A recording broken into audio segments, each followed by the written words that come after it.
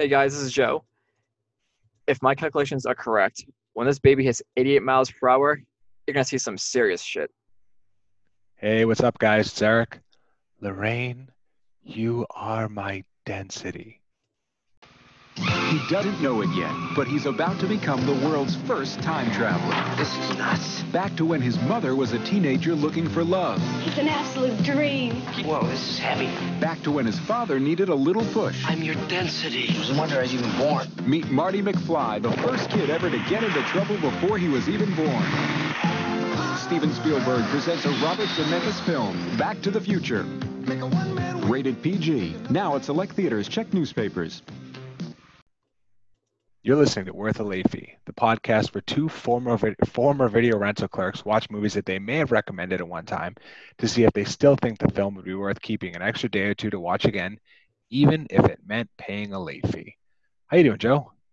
Not too bad, Eric, not too bad. Going through an editing binge right now, as you know. So hopefully we'll get these episodes out in the next consistently in the next 3 or 4 days. So Yeah, I don't do any of the hard work for the podcast. Joe does all the hard work. Joe had an IT issue that set him back. It was a perfect storm because it set him back where we could record episodes, but he couldn't publish them. And where we were both been working from home a little bit, we were recording more episodes. We used to record one episode a week, and we've been recording most of the time 2 episodes a week. So Joe, what was the most you had? At one point, I feel like you had like 5 episodes. we had, I think, 5 episodes. Yep. Yeah, and doing his best to dig himself out, but he publishes 2, and then we record 1 or 2, so it's just kind of like treading water. But yeah, no, But we'll we, get we have there. we have a goal. We have a goal to get this episode out for a certain date and the next episode out for a certain date. So we're gonna hit that goal. All right, well, fingers crossed. So, other than that, how's it going? Good. Yeah, actually, have you ever seen? You've heard the show? I think we talked about it in the past. Have you seen or heard the show Mr. Robot? With I've heard of it. Is it a cartoon? No, it's the Oh, with Remy. Yeah. USA. You brought it up before. Yeah, it's the USA show. I watched it on TV when it was airing, and I love it. It's the most accurate portrayal of hacking on TV that I've ever seen. And I'm going through a rewatch of that now with my brother. Nice. So, he's never seen it before, so it's kind of fun. This show is kind of like a bunch of twists and turns throughout, so it's fun seeing someone's reaction who hasn't seen it yet as the story unfolds in front of your eyes and that other person's. It's a great show. That was last year, I think it was. Bree and I rewatched, and I had seen it. She hadn't seen it. We watched Band of Brothers on HBO, and the last time I watched that was probably 15 years. It was a long time ago, and so I had seen it, and I remembered how great it was. But if you haven't watched that in a while, go back and watch it again because it's so powerful. And watching it with someone like Bree, who isn't normally into war movies or war shows or that, but that show is so much more than a war movie or a war show. So that was fun. That was probably the most fun I've had rewatching a show with someone who hasn't seen it. So Isn't he in that show for a scene or a small character, Malik, or is that the other series that came out to Band of Brothers? The Pacific. Was he in that? Was he in the Pacific or Band of Brothers? I don't remember. There's a million people in both of them, but I don't know that I would know. I know what he looks like now, but I don't know that he would jump out to me if you didn't say, hey, he's in this episode. I don't know if he would. Right. I remember being a small role. It was the Pacific. Okay. So, yeah, but I haven't slept at all this week. Joe knows because my dog's a baby, and we've had thunder and lightning, and he just can't deal with it, and so it's been miserable. But other than that, everything's been good. I found out that I'm not going back to work in the office until August, I think mid-August. So that kind of sucks. I'm about ready to go back to work. I'm not a work from home guy. I don't know if I've said that on the podcast, but I mean, obviously I'm glad to just have a job, but and I'm glad that my company's playing it safe and everything. I appreciate that, but I'm just working from home is not my thing. So Yeah, I hope I get a date pretty soon, just to kind of solidify that, so something to not look forward to, but just to have it in the back of my mind because I hate being surprised. well, mine was they told us a month ago that we are all going back. We're going to do it half and half. Half of us were going to go back on July 6th, and then half of us were going to go back July 20th. And I was like, oh, I'm definitely going to be part of the 6th because I'm in my department. I'm one of the newer guys, even though I've been there for a while. And I don't really, I'm just easier than a lot of the people in my department. I don't have kids. I don't, so I figured I'd be going back to 6th, but then they told me I was going back the 20th and I was like, oh, wow. And then I enjoyed that for all of 2 days and they told me I was going back in mid-August. So, but whatever. One more thing before we get into what we're watching and drinking today. So we're recording this on June 30th with the hopes of releasing it on July 3rd. It's happening. You'll be listening to this on July 3rd. All right. So, but just to put in time, last night, American comedic genius and legend Carl Reiner passed away, 98 years old. What a life. What a legacy. I still think that the Dick Van Dyke Show is still hilarious in 2020. I love that show. Yeah, and we're not going to spend an hour talking about it, although you could spend days or weeks covering his life and his career. Still wouldn't be enough time. But regardless of your age, go back and look at it. Even if it's just looking at his IMDb filmography or, like Joe said, watching a couple episodes of the Dick Van Dyke Show, his legacy and we're kind of both as an actor and a screenwriter and a director and as a person. He was in World War II. He's kind of that we're really losing that greatest generation group of people, and he was one of the best of the greatest generation, just as far as like talk about talent and just a well-rounded human being. So rest in peace, Carl Reiner. But what a life, legend. Yep.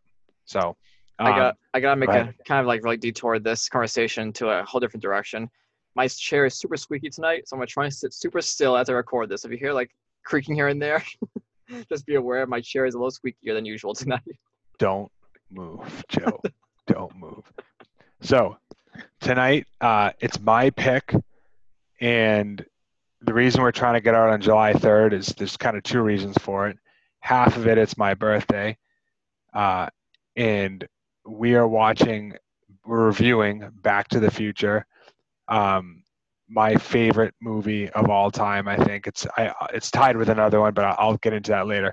But I found a beer. I told Joe before we started recording, it was kind of a last minute scramble. I found this beer called Drinking Future Glow IPA from Burlington, local brewery, Burlington Beer Co. Love it. We're reviewing Back to the Future. I said this last week, but I think it's my favorite movie of all time. And it could be tied with that other film, which we'll eventually review. But if I had to give an edge, it would be Back to the Future because it's more rewatchable. I think it's maybe the most rewatchable movie for me of all time. And it's the 35th, July 3rd, when we hope to get this out, is the 35th year anniversary of its release. So I was born and Back to the Future were born on the same day. So it's just, meant to be. We're soulmates. It's my movie soulmate. So is that weird? No, actually, it's actually not. But yeah, you're lucky. You got a really great film as your soulmate. I know. It could be worse. I'm a little jealous with that. It could be worse. The only other thing on July 3rd that I know of is Tom Cruise's birthday. I believe it's July 3rd, which I like Tom Cruise. I like a decent amount of his movies, but he's kind of weird. So he's not really someone that I want to be like, oh, I have the same birthday as Tom Cruise. He's a weird dude. But I will say, someday I hope we're able to review the newest Mission Impossible film. Have you seen that? The newest one? No. Yes. Oh, man. I like the Mission Impossible one of the best series. Action films I've seen in recent memory. Dude, he's a psycho. He's in a good way. He's crazy, man. He really is. Right. So, I don't think we need to tell anyone that Back to the Future has been successful, but do you have any stats as far as how it did? Or I do. As I was looking at this, it's crazy that we've gone through 20 episodes without a Zemeckis film. We have so many classics down the pipeline, and this is our first Zemeckis film. Yeah. But yeah, Back to the Future came out on July 3rd, 1985, and had a budget of, that's my favorite part, of $19 million, and ended up making $389.1 million in the box office. Not a bad run. Not a bad run. This movie looks really good too for $19 million. Like, this movie looks really good still. Oh, it looks great. It looks great. It was written by Zemeckis and Bob Gale and directed by Zemeckis himself. the film spent 8 consecutive weekends as the #1 grossing movie at the box office. So, like, this movie pretty much, right from the start, Yeah. was in the care of a sequel and then eventually a third film. It's insane. Right. It's actually, like you said, it's not a whole lot of stats. Everyone kind of like knows like the basics. Yeah. Like, this movie is super successful, merchandise galore, games, movies, soundtracks, like everything is just like it's a whole brand at this point. And it's a whole brand, exactly. They could re-release this movie in one of those things where for select theaters you can go watch all 3 in a row. They did this recently. They did the Back to the Future Part 2, I think it was, when they go Back to the Future. Right. They had that for the anniversary. I bought tickets for that, and I ended up going with my brother. But they did that. They released the movies at like certain days. I'm sure they'll be doing it again for the 30th anniversary at some point, maybe. And they could keep doing that for 50 years, and it'll sell out every time. Because one thing I was thinking when I was watching it was, it's a weird thing about 80s movies because on the one hand, like 80s fashion and cars and style is it's its own thing, but they also in a weird way kind of age better than any other movie other than maybe the 50s and 60s, but any other decade other than the 50s and 60s. But so financially it did very well. Critically, same thing, 8.5 out of 10 on IMDb, 96% on Rotten Tomatoes, 87% on Metacritics. Ebert gave it 3.5 stars. And as I was reading the reviews for the film, I was thinking, this has to be one of those movies that makes you realize why it's great to be a film critic, because I'm putting myself in, now we look back on this movie and we're like, oh my God, it's one of the classics and blah, blah, blah. But if you put yourself in a film critic's shoes in 1985, you're like, so I'm going to sit down and watch a movie about a guy who turns a DeLorean into a time machine. And like, yeah, it has Michael J. Fox and Zemeckis and Christopher Lloyd and all that stuff, but it's about a time traveling DeLorean. So, and then you sit down for a couple hours and you love every second of it.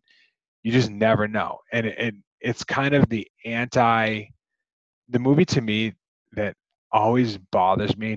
It's not the worst movie I've ever seen, but the movie 300, it drives me crazy because it was the total opposite of Back to the Future, where it had one of the coolest stories in the history of mankind, and they turned it into just like a tool fest. So this is like the opposite of that, where if you just read the box or read the DVD cover without knowing, you'd be like, you made a movie, but that just sounds like the stupidest movie of all time, but it's one of the best. So, and I'll just leave it at one more thing. I read a review from Adam Smith of Empire, and he says, to put it bluntly, if you don't like Back to the Future, it's difficult to believe that you like films at all. And that's pretty much how I feel about it. So that's great. Yeah. You have segued me into the DVD cover reading perfectly with that. Yeah, go ahead. The year is 1985, but not for long, because teenager Marty McFly is about to be blasted back to 1955 aboard the plutonium-powered DeLorean created by eccentric genius Doc Emmett Brown. But when Marty accidentally keeps his parents-to-be from falling in love, it triggers a time-shattering chain reaction that could vaporize his future and leave him trapped in the past. Now, Marty's last hope is to change history. Before the clock runs out, his only chance to get himself back to the future. Yeah. Not that I can read necessary for this movie, but it's just so good. No, it's great. So good. It's great. So, before we get into first memory and everything like that, a couple quick notes of other stuff that were going on at this time. We talked about the first thing that happened on July 3rd, 1985, which is the birth of Eric. That's a big one. That's probably the most important thing. Other things that went on in July of 85, Nolan Ryan gets his 4,000 strikeout, first to do it. The Live Aid concert at Wembley for African famine relief, that was in July of 85. Something that's a little bit more, I mean, it's known, but it's a little bit more known around here, close to New Hampshire. New Hampshire teacher Krista McAuliffe selected as the first teacher to fly aboard a space shuttle. Unfortunately, that had a rough result, but at the time when it was announced, it was a big deal. So, and then Coca-Cola introduces their new Coke, and then quickly bailed on it. I didn't really read the whole backstory, but I know they released a new version, and then everyone jumped down their throats about it, so they bailed on it. So, What do you think of when you think of this movie? What's your first memory? I'm gonna sort of rehash what I said about our Indiana Jones review. This is one of those movies that my dad owned on VHS and film I would always see at my uncle's house when I went over there. Two people who didn't have a whole ton of movies in their collection, but they had this one, they had Indiana Jones, and they had the one we're gonna be talking about next episode, which is kind of perfect. Yep. I watched this when I was young on VHS, and I've been in love with it since. The series, the memorabilia, the merchandise, I still buy it all. It's always been a part of my life, and it always will be part of my life. Yeah, I kind of the same thing. It was always a constant for me growing up. I watched it quite a bit, but to be honest, I think I fell in love with it the most when I was like an early teenager. I started hanging out with a friend of mine, Matt, and he loves this movie, and we would always quote it. And the quote I said at the beginning of the episode, the Lorraine, you are my density, 1.21 gigawatts, and then we'd always be like, the Libyans, and just say stuff like that. And I think people probably thought we were weird because we are weird and whatever. But I already liked this movie, but I think it jumped to another level when I was like an early teenager. And I always loved Michael J. Fox. And I think it's a horrible thing when people get dealt a crap card like he's been dealt. But I also think that to deal with it the way that he has dealt with it and just do what he can to improve everything and do it with a smile on his face. And so he's just a very likable guy. He's and inspiring. Yeah, he's so he inspiring. really is. He is. And I also love how a lot of the cast hasn't run away from this film. They haven't, sometimes you get a big movie, it was one of your first movies, and you want to kind of get past it because you don't always want to be known as the guy from this or the girl from that.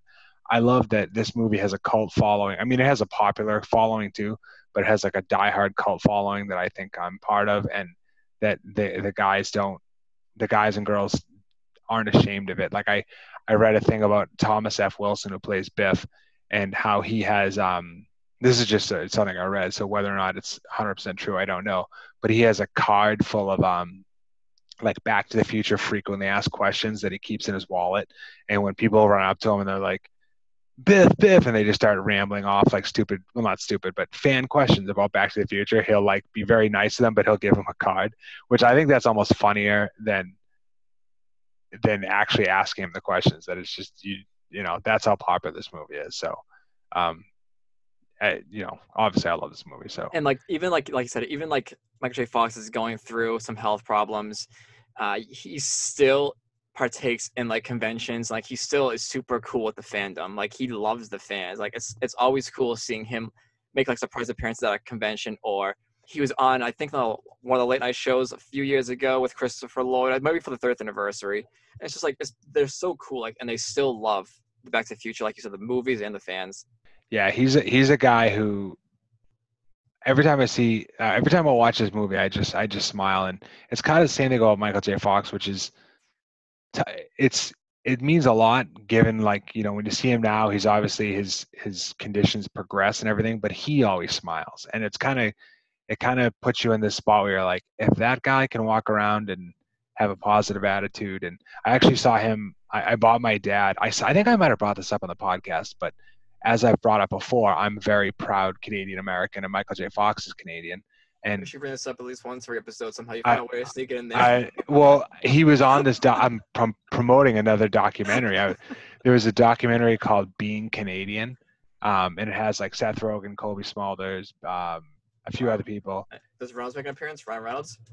No, he does, because I don't know if he. I don't know why he didn't. Okay. No, he's not fake, but I don't know why if he was just. But Michael J. Fox is in it, and I was like, that's cool, man. That he, because some of the people in it are like Colby Smulders or whatever from How I Met Your Mother.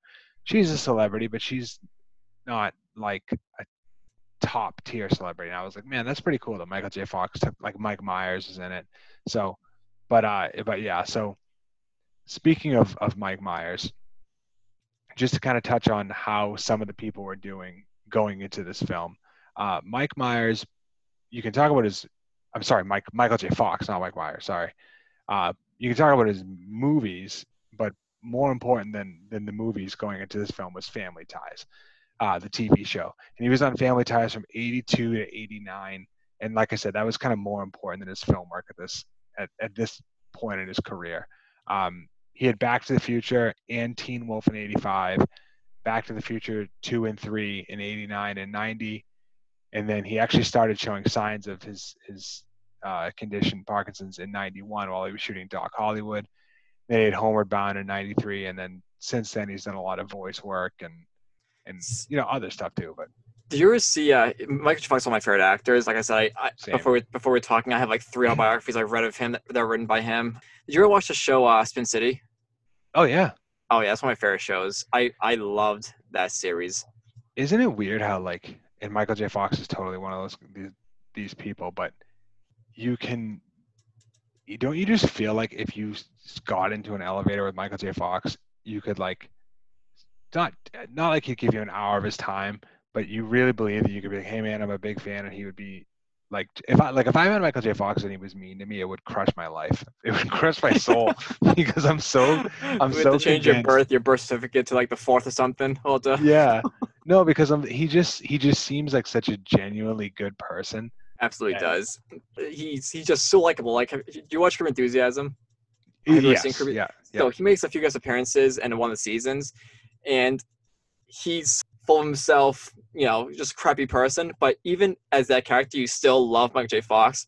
Right. He makes fun of himself. He's just like you said. If I ran into him, I wouldn't be nervous at all. I'll say hi. Right. I'd be like, I'm not going to bother you. I don't want to take up much of your time, but I just want you to know that I love you. And and I'll leave now. Yeah, exactly. Yeah, enjoy your day. So yeah, that was Michael J. Fox heading into this movie. Christopher Lloyd also had a pretty big TV show before this, Taxi. Did you ever watch Taxi? I haven't. No. Oh, I used to watch it on Nick at Night. I think it was Nick at Night back in the day, growing up. But it's actually a pretty good show, and it's similar to Cheers in just the situation was such a cool story, that a bunch of people that randomly worked for a cab company in New York City. So he had Taxi. He was one of the guys on Taxi. He had One Flew Over the Cuckoo's Nest in 75, Star Trek movie in 84, this and Clue, which we have to do at some point. I love Clue. Same. I remember loving Clue. I actually almost asked you if you want to go to the Chunky's screening of it last time we played, but I didn't. So next time it comes, we're going to see Clue. For sure. I would love that. Yeah. Who Framed Roger Rabbit in 88, Addams Family in 91, Dennis the Menace in 93, Angels in the Outfield in 94, and Camp Nowhere, which is another movie that we're definitely doing. Have you seen Camp Nowhere? Yes. Yep. Okay. Yep. And also Thomas F. Wilson, Biff, is in Camp Nowhere as well. So really? Oh, I don't know. Yeah, he plays the cop that's kind of out to get them. I mean, as out to get them as you can be in a movie like Camp Nowhere, but cool. I realized that.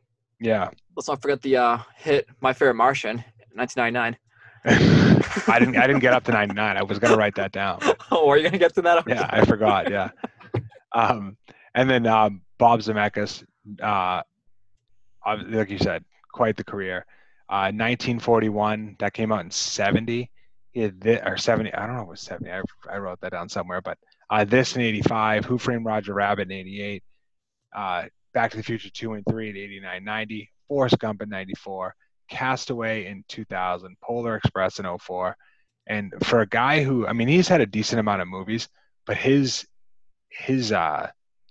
total hit ratio, he has a decent amount of movies, but he has, for the amount of films that he's made, a lot of them have been very successful, record-breaking successful. So yeah. Did you have it was for random facts, you had one that you wanted to mention, right? Yeah, this is from one of the books I read a while ago. It was during filming of this movie. Michael J. Fox was rehearsing for Family Ties from 10 a.m. to 6 p.m. Then he would rush to the Back to the Future set where he would rehearse and shoot until 2:30 in the morning. And this schedule lasted for 2 whole months. So just picture Michael J. Fox pretty much being overworked to move his career, as he knew this was a great film, is just super inspiring. And that kind of ties into one of the greatest, casting, how it would have changed things of all time. And it's Michael J. Fox was the first choice to play Marty, but like Joe said, he was unavailable due to those scheduling conflicts. So Zemeckis and Gale then cast Eric Stoltz as Marty.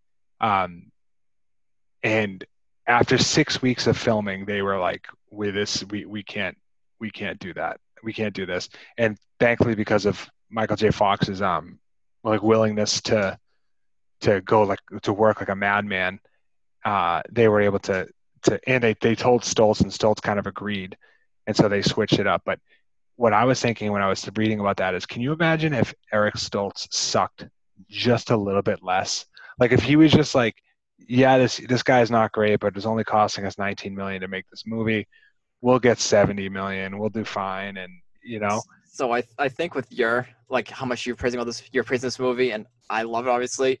I think it's safe to say this movie wouldn't be a perfect film if anyone else but Michael J. Fox was in it. It wouldn't be right. perfect. And this is the perfect film right now.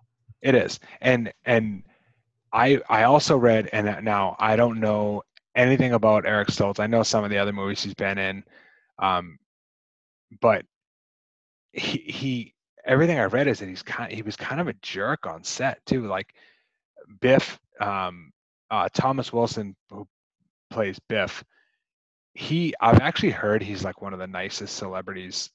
Not that he's like a A-list celebrity, but I've heard he's a really nice guy, and he had a problem with Stoltz to the point where they almost like got physical. I've heard Stoltz is kind of like, and this is just who knows, it's just stuff you read, but I heard he was kind of like hitting on Leah Thompson all the time and whatever. So imagine if you went from Michael J. Fox, who, like Joe said, there's no substitute for Michael J. Fox for this film, and then you went not only down but down to that guy. That would have been rough. But so there's a couple of, you were gonna say something? Kind of. I don't want to derail this too much, but did you happen to see? Cause I was on top. It was on the bottom of my notes here. And I missed it. Did you happen to see the reunion of Back to the Future with Josh Gad series we talked about? He does reunions with he did Lord of the Rings. He did Ferris Bueller's Day Off. He did one with Back to the Future recently. I did not. He got Michael J. Fox. He got them all. He got the whole crew together. Yep. That's awesome. Okay, I'll definitely check that out. So that was one casting possibility. Eric Stoltz as Marty, and a couple other ones were people that were considered for Doc Brown. I have 3 of them: John Lithgow, Dudley Moore, and Jeff Goldblum. They were all considered for Doc Brown, and someone that was considered for Biff is Tim Robbins. Can you imagine that? I can, but it's like Biff's Biff. He's Biff. And Doc's Christopher Lloyd. But I will say, I wouldn't mind seeing some if they were shot not they did, but I wouldn't mind seeing Jeff Goldblum. Just kind of see what he would look like in this role, because he's so sporadic and jumpy. I love his acting as well. But no, Christopher Lloyd is the best though, obviously. Of those 3, of Lithgow, Dudley Moore, and Goldblum, I think I'd like Jonathan Lithgow the most out of those 3. That's interesting. Even Dudley Moore, I could see kind of being a fun actor in this role, but no, it's Christopher Lloyd though. He is Doc Brown. No, yeah, he's Doc Brown. Both, oh yeah. Yeah. So I just have we're doing a little bit different for random facts today. The thing about Back to the Future is you could do a 4-hour podcast reading random trivia facts about Back to the Future. There's so many. So I tried to pick out just a couple of them that I thought were pretty cool. And then we have something from an article that I read that we're going to get into. So the couple other random facts, the inspiration for this film, I thought this is pretty cool. The inspiration for the film largely stems from Bob Gale discovering his father's high school yearbook and wondering whether he would have been friends with his father as a teenager. So he just kind of read it and was looking at his dad when he was younger, and that's that's what this whole movie's about is I don't know, you when you're a kid growing up, you never I never thought of my parents in high school. You don't, and Marty has this image of his mom as the most well-behaved, never broke a rule lady, and clearly that goes out the window. So I thought that was just a cool. I love finding out where ideas come from, and that was a cool one. So the University of Southern California Film School, the writing class uses the screenplay for Back to the Future as the model for the perfect screenplay. So now, that said, just to show you, it depends on who you talk to. when this film was being trying to be made, the script was rejected 44 times before it was finally greenlit. So, and that kind of goes back to like what we were saying earlier about the critics and what you would think going into this movie. Like I can't remove myself from where I am now and how much I love this film, but if I was able to, and someone was able to like wipe this from my memory, and then someone came out to me and said, Eric, there's this movie where they time travel in a DeLorean and whatever, I'd be like, get out of my face. Like, it's crazy. But writers Bob Gale and Robert Zemeckis actually received a fan letter from John DeLorean after the film's release, thanking them for immortalizing this car, which is 100% true. If it wasn't for this film, the DeLorean would be just another car that was made for a few years and then was wiped out. I was gonna say, didn't that car stop being manufactured pretty quickly? Oh yeah, because John DeLorean went to jail for like. That's right. Yeah. I think it was like a combination of like embezzling and drugs and whatever. But there's actually a few dealerships in the country that sell like refurbished or like kind of worn out DeLoreans, but some of them are in pretty good shape. There's like one in Florida, one in Texas. I think there's 4 or 5 across the whole country. So can you imagine owning a DeLorean? Like, can I imagine it? I heard it's a shitty car. The reason I know about those dealerships is because I was Googling it today. Like, how much would I have to pay for a DeLorean? I watched this movie. Happy birthday! Treat yourself. Yeah, well, Bree and I talked recently about how, like, a friend of mine, James, has this old, like, it's a perfect like 60s just cruiser car, like nothing. It's not a sports car, it's just like a comfortable, perfect 60s car. And I said to Bree recently that if we ever got a home with like a bigger garage, I would totally invest in, like, that would be like my hobby. It's just nothing crazy expensive, just like an old classic car to drive around in the summer. And then I was watching Back to the Future. I was like, forget the Cadillac, I'm buying a DeLorean. So I was looking online today, and I was like, oh, that's a little bit out of my price range, considering it's like a niche thing, right? But and the last thing for my random facts before we get into the other segment is the main setting. 1955 is the year that Albert Einstein, the dog in the film's namesake, passed away. So rest in peace, Albert Einstein.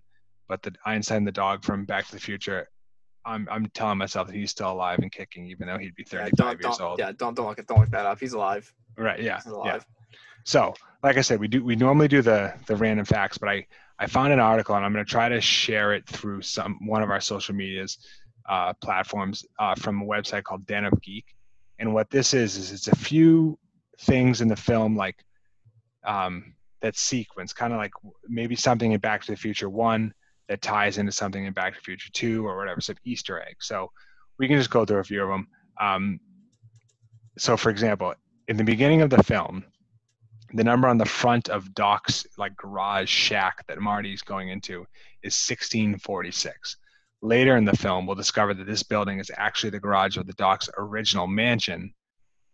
Is actually the garage of the Doc family original mansion, which is 1640, which a newspaper article in the opening scene told us had been burned down and the land sold off to be replaced with Burger King that we see as Marty skates off. So that's just to start. That's the attention to detail in this script is insane. And people will be like, oh, they'll find like 1 or 2 things that they don't think line up.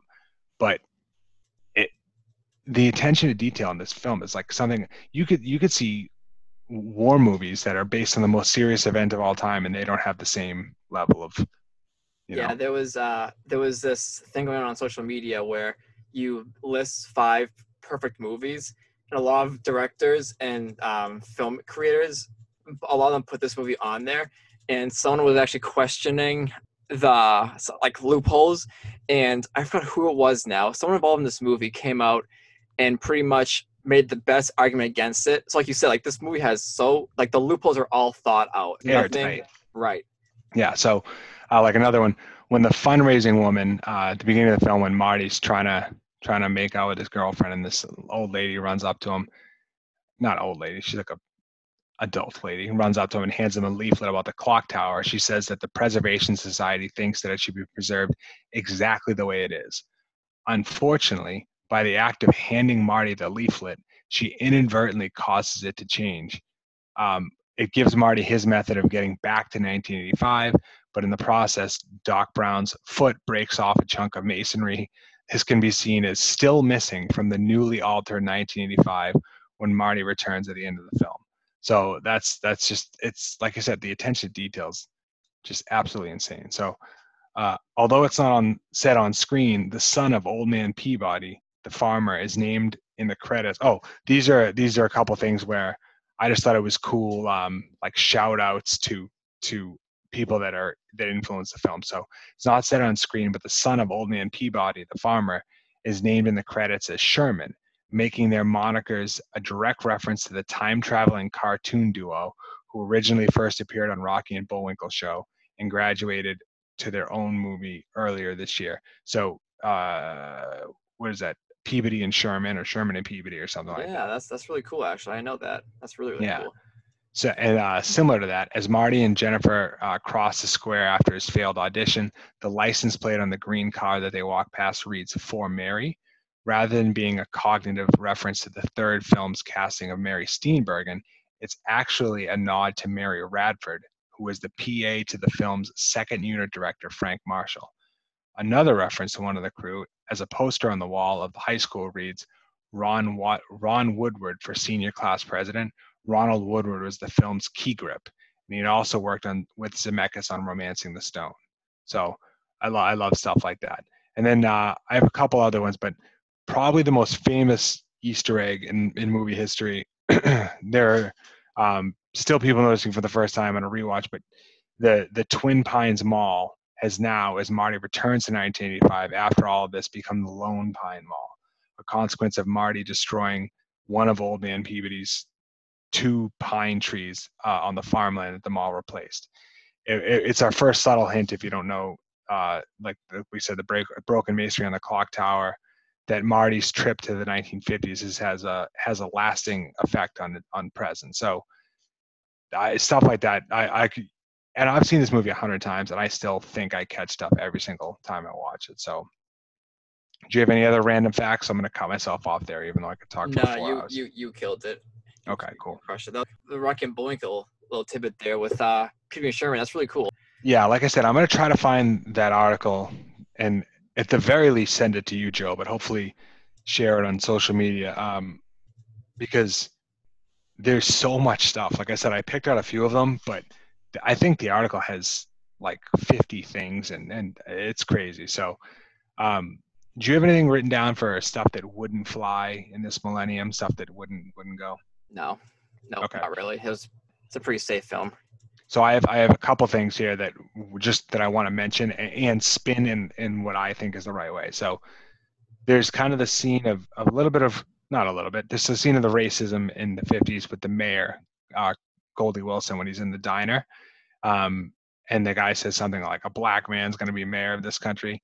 And it's iffy because on the one hand, the guy's clearly being racist, but on the other hand, it's positive. It's the 50s. It's also the 50s too. Oh no. Well, and he hears like Marty knows that he's going to be mayor later on. So Marty's like, Goldie Wilson, you could be mayor. And then he's like, yeah, I could be mayor. So it's like a positive spin.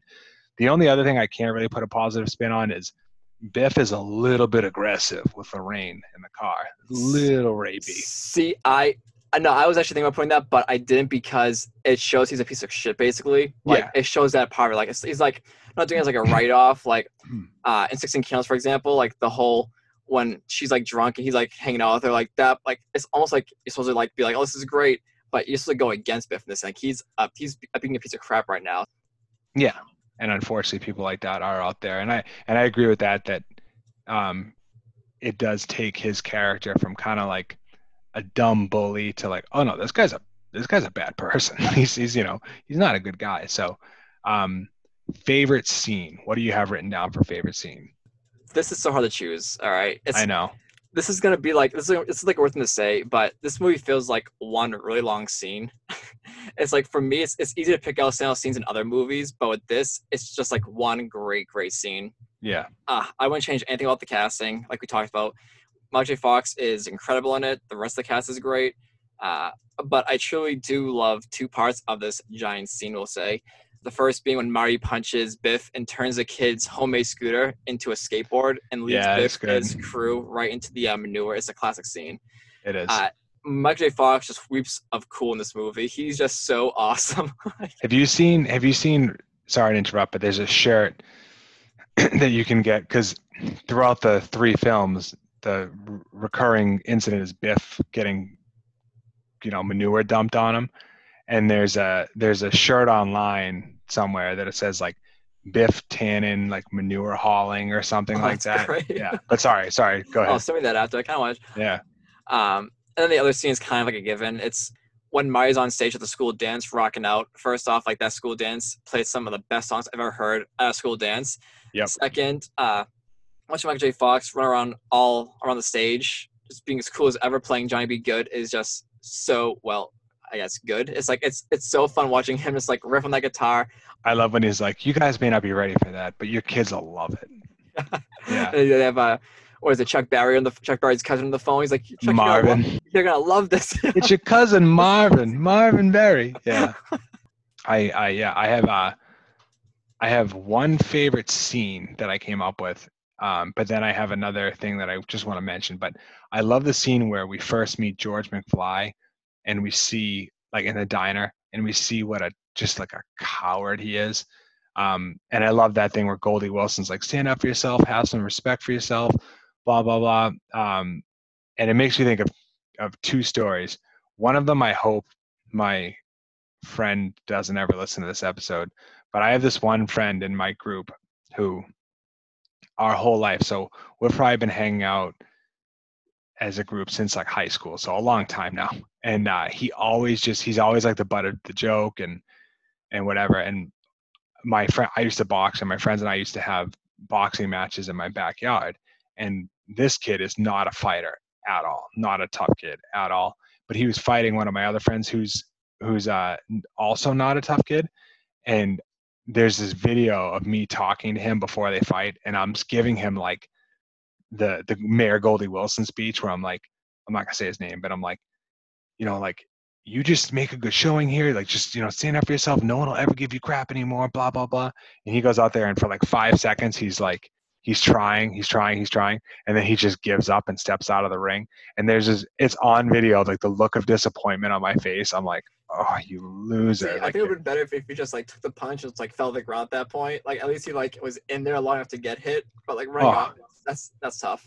He didn't run off. He just like literally stepped out of the ring. Like he was just like, no, I'm done.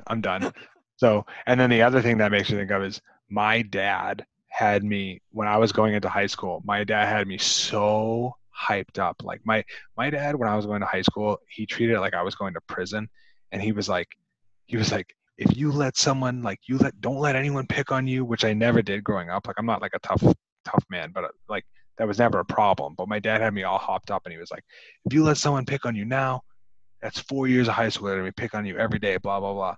So it was like my first week of high school, and high school lunch, you put your bag down, you go get your lunch, come back to your chair, and this kid had taken my chair, and it was a kid I knew from hockey, and I was like, hey Mike, I'm sitting there, and he just ignored me just for like 2 seconds, and I grabbed the chair and ripped it out from under him in the middle of the cafeteria, and he fell, and he was like, dude, like, calm down. And everyone was probably like, that kid's a psycho. But it was all because my dad had me like completely Riled up. Oh dude, I was, like I said, I thought I was going to prison. So and then the other thing, this isn't a scene, but I think I like to mention, because I think about it every time I drive through this area, and you drive through it a lot too, is the transition of the town. I think of that now a lot when Joe and I live in Massachusetts, but pretty close to New Hampshire. And when I drive through Salem, I think of that now, because you used to drive on 28. It used to be the old racetrack, so that was kind of like, that was the past. And then it seems like they knocked that down, and they turned it into this crazy like new complex. And I play hockey there, near there, so I drive by there once a week, and that's what I think of every time, is like that old racetrack was kind of similar to like the Old Man Peabody's thing, and then now it's like a huge strip mall. So but yeah, no, I love this movie. So like you said, there's a million scenes that I could pick. So Thoughts on the soundtrack? Oh, go ahead. Okay, no, we'll do soundtrack next. I definitely want you to go first with something you change, but Oh, okay. I'll do the soundtrack, Okay. bro. I'll do the soundtrack. Okay. So this is actually a soundtrack I spent over $100 on through Mondo Vinyl. I'm not sure. I think I mentioned in the past. They released like a collection of all the records and really cool like designs in a plutonium shaped box in 2016. They still have the single film releases on their website. Back to the Future has one of the classic movie scores with one of the best movie themes of all time. Yep. Alan Silvestri is an absolute legend, and in a career creating legendary film scores, this is his best. And speaking of final releases, actually the same company, Mondo, by the time this episode comes out, they will have a new vinyl ready to purchase with the actual licensed tracks on there, like Johnny B. Good, Earth Angel. So if anyone listens to this and they like records, Check it out. These things, yeah, they hold their value. Mondo puts out a lot of collectible items, so it's cool to buy it. That's before you have awesome. to spend hundreds of dollars on through third-party markets. Yeah, no, that's awesome. But yeah, film soundtracks, perfect. Yeah, and so just to go over a few of the highlights, so Alan Silvestri, so Who Framed Roger Rabbit, Castaway, Polar Express, Forrest Gump, like his resume is a mile long. He had 2 tracks from that. Also, obviously Huey Lewis in the News, Power of Love, and Back in Time. And Huey Lewis is in the scene where Marty McFly is like trying out for the school talent show, and he like does like a crazy guitar riff on the electric guitar, and the guy's like, "We're all set, we're done." That's Huey Lewis. So this movie's it's just perfect. So, or like you said, Earth Angel from Marvin Berry, not Chuck Berry, and the Starlighters. Johnny B. Good from Marty McFly and the Starlighters. So yeah, the soundtrack's it's great, and it's even more impressive. I don't want to say it's easy to make a movie soundtrack if it stays in one decade or era, but to go from Huey Lewis in the News to Chuck Berry to that's it's just so well done. So you wanted me to go first with if I could change one thing? Yeah, because I had a little trouble with this. I had a lot of trouble with this. Okay, so I wasn't the only one. All right. No, All right. I would change absolutely nothing about this film. I wrote down a little note that like you could do, but I'm really not trying to dodge the question, but this film is perfect to me. The casting, the script, the soundtrack, the runtime, it's perfect. If we did a thing where we rate things on a scale of 1 to 5, I'm spoiling my score later, but if we could give like once every decade, give a movie like a 6, this would be one of my 6s. I think it's 100% perfect. But I wrote down Marty's siblings. I could have dealt with them either removing them entirely, but that would have taken out the whole like fact of them disappearing on the picture, or giving me a little bit more to either like or dislike them. They were just kind of like, they didn't really do anything. So I could have dealt with, I guess you couldn't remove them because you would have lost the picture fading thing. So make me hate them or like them a little bit more. But there's that's something I had to like scramble and wait. I basically watched the movie and waited till there was 1 second where I stopped smiling, and it was when it was showing his siblings talking. So this movie is perfect. This trilogy is perfect. Yep. They cover up all the possible loopholes that could be questioned when dealing with time. I'm happy they never made a 4th film like those that people wanted forever. Seeing them all in reunion appearances every so often is enough for me. This is one of those trilogies where every film has its fan base, and even if you like one more than the other, no one will argue against your opinion. And that just goes to show how well thought out these movies are. And I've seen that with like I was, like we said, I was born on the day this came out, so obviously I didn't see it in theaters. So even the fact that I like this movie so much is because it had been out 10 or 15 years before I could even kind of get it. It had been out 15 or 20 years before you could really get it, and we still love it. I could show my like nephew this movie in a few years and he'll love it, and it really is, it's so timeless. And the trilogy thing too, and I think we mentioned this talking about one of the other movies, but this, I know that people they might like Back to the Future 1 and 2 more than they like the third one, but even people that say that, they don't dislike the third one. It's not like the Rocky movies where like you might say like, oh, I like Rocky 1 and 2 better. 3's okay, but by the time they got to 5, I really didn't like 5.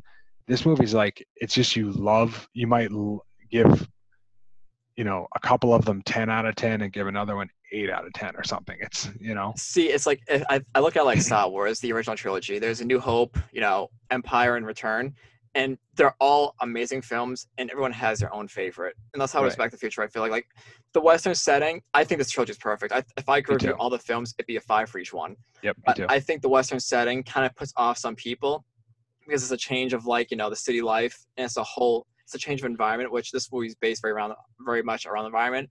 But I think that just shows that just shows how talented they all are, because they made a story in a Western setting completely from what they're used to from the past 2 films, and they made it into another interesting story, an interesting timeline. And I can go on all day about this Me too. this trilogy. And no, just to follow up what you just said, I think that is, there's something to be said about doing something like with the trilogy. They're all really the same layout of the film, but they just do it so well, and they tweak what they need to tweak.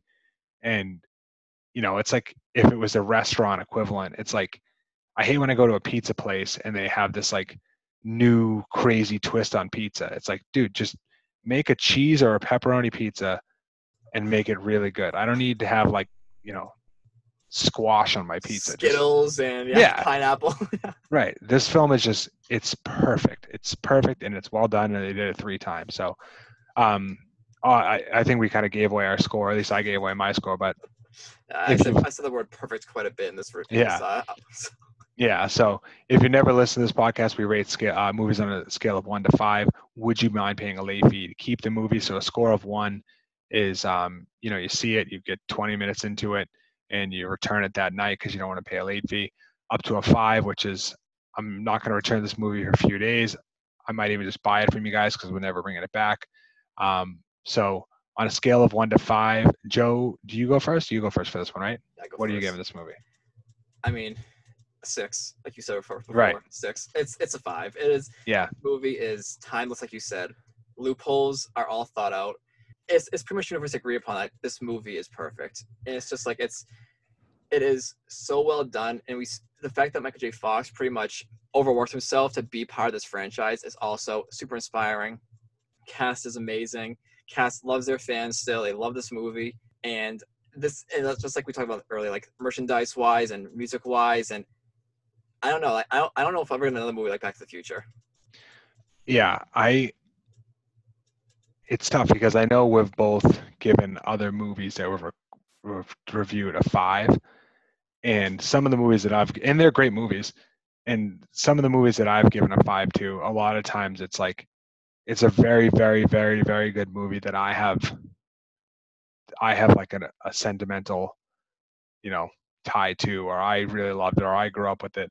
This movie is a movie that I grew up with and I have ties to, but it's also, like we said, we can't say it enough, it's a perfect movie. It's so 5, 6, 7, whatever the max I can give it, that's my score. I love this movie.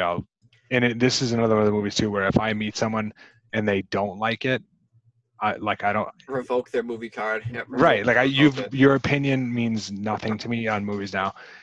That's like, I'm not really friends with them anymore, not for this reason, but this kid that I used to I be wouldn't friends blame you though if Yeah, not I know. friends with this reason. So. No, that would be a totally valid reason. But this kid that I used to hang out with, he used to like sell himself as like, all I eat is pizza, bro. I'm like the pizza expert and blah, blah, blah. And then every time I saw him, he was ordering Domino's pizza. And I'm like, no offense to Domino's, especially if you want to sponsor the podcast, throw us a couple bucks. No, but like if you eat Domino's pizza frequently for any reason other than every other pizza place is closed and you have no options, your opinion on pizza to me is just garbage. It's like if I was a cheeseburger expert and you only saw me eating McDonald's. It's like, it's not the same thing. And we lost that Donald sponsorship. Thanks. Yeah, there it goes. There it goes. It goes to millions of dollars. So before we talk about the next film, I want Oh, one more thing. Burlington Beer, Future Glow is amazing. So go ahead. Sorry. What is your favorite film in this trilogy? Your favorite Back to the Future film? I know.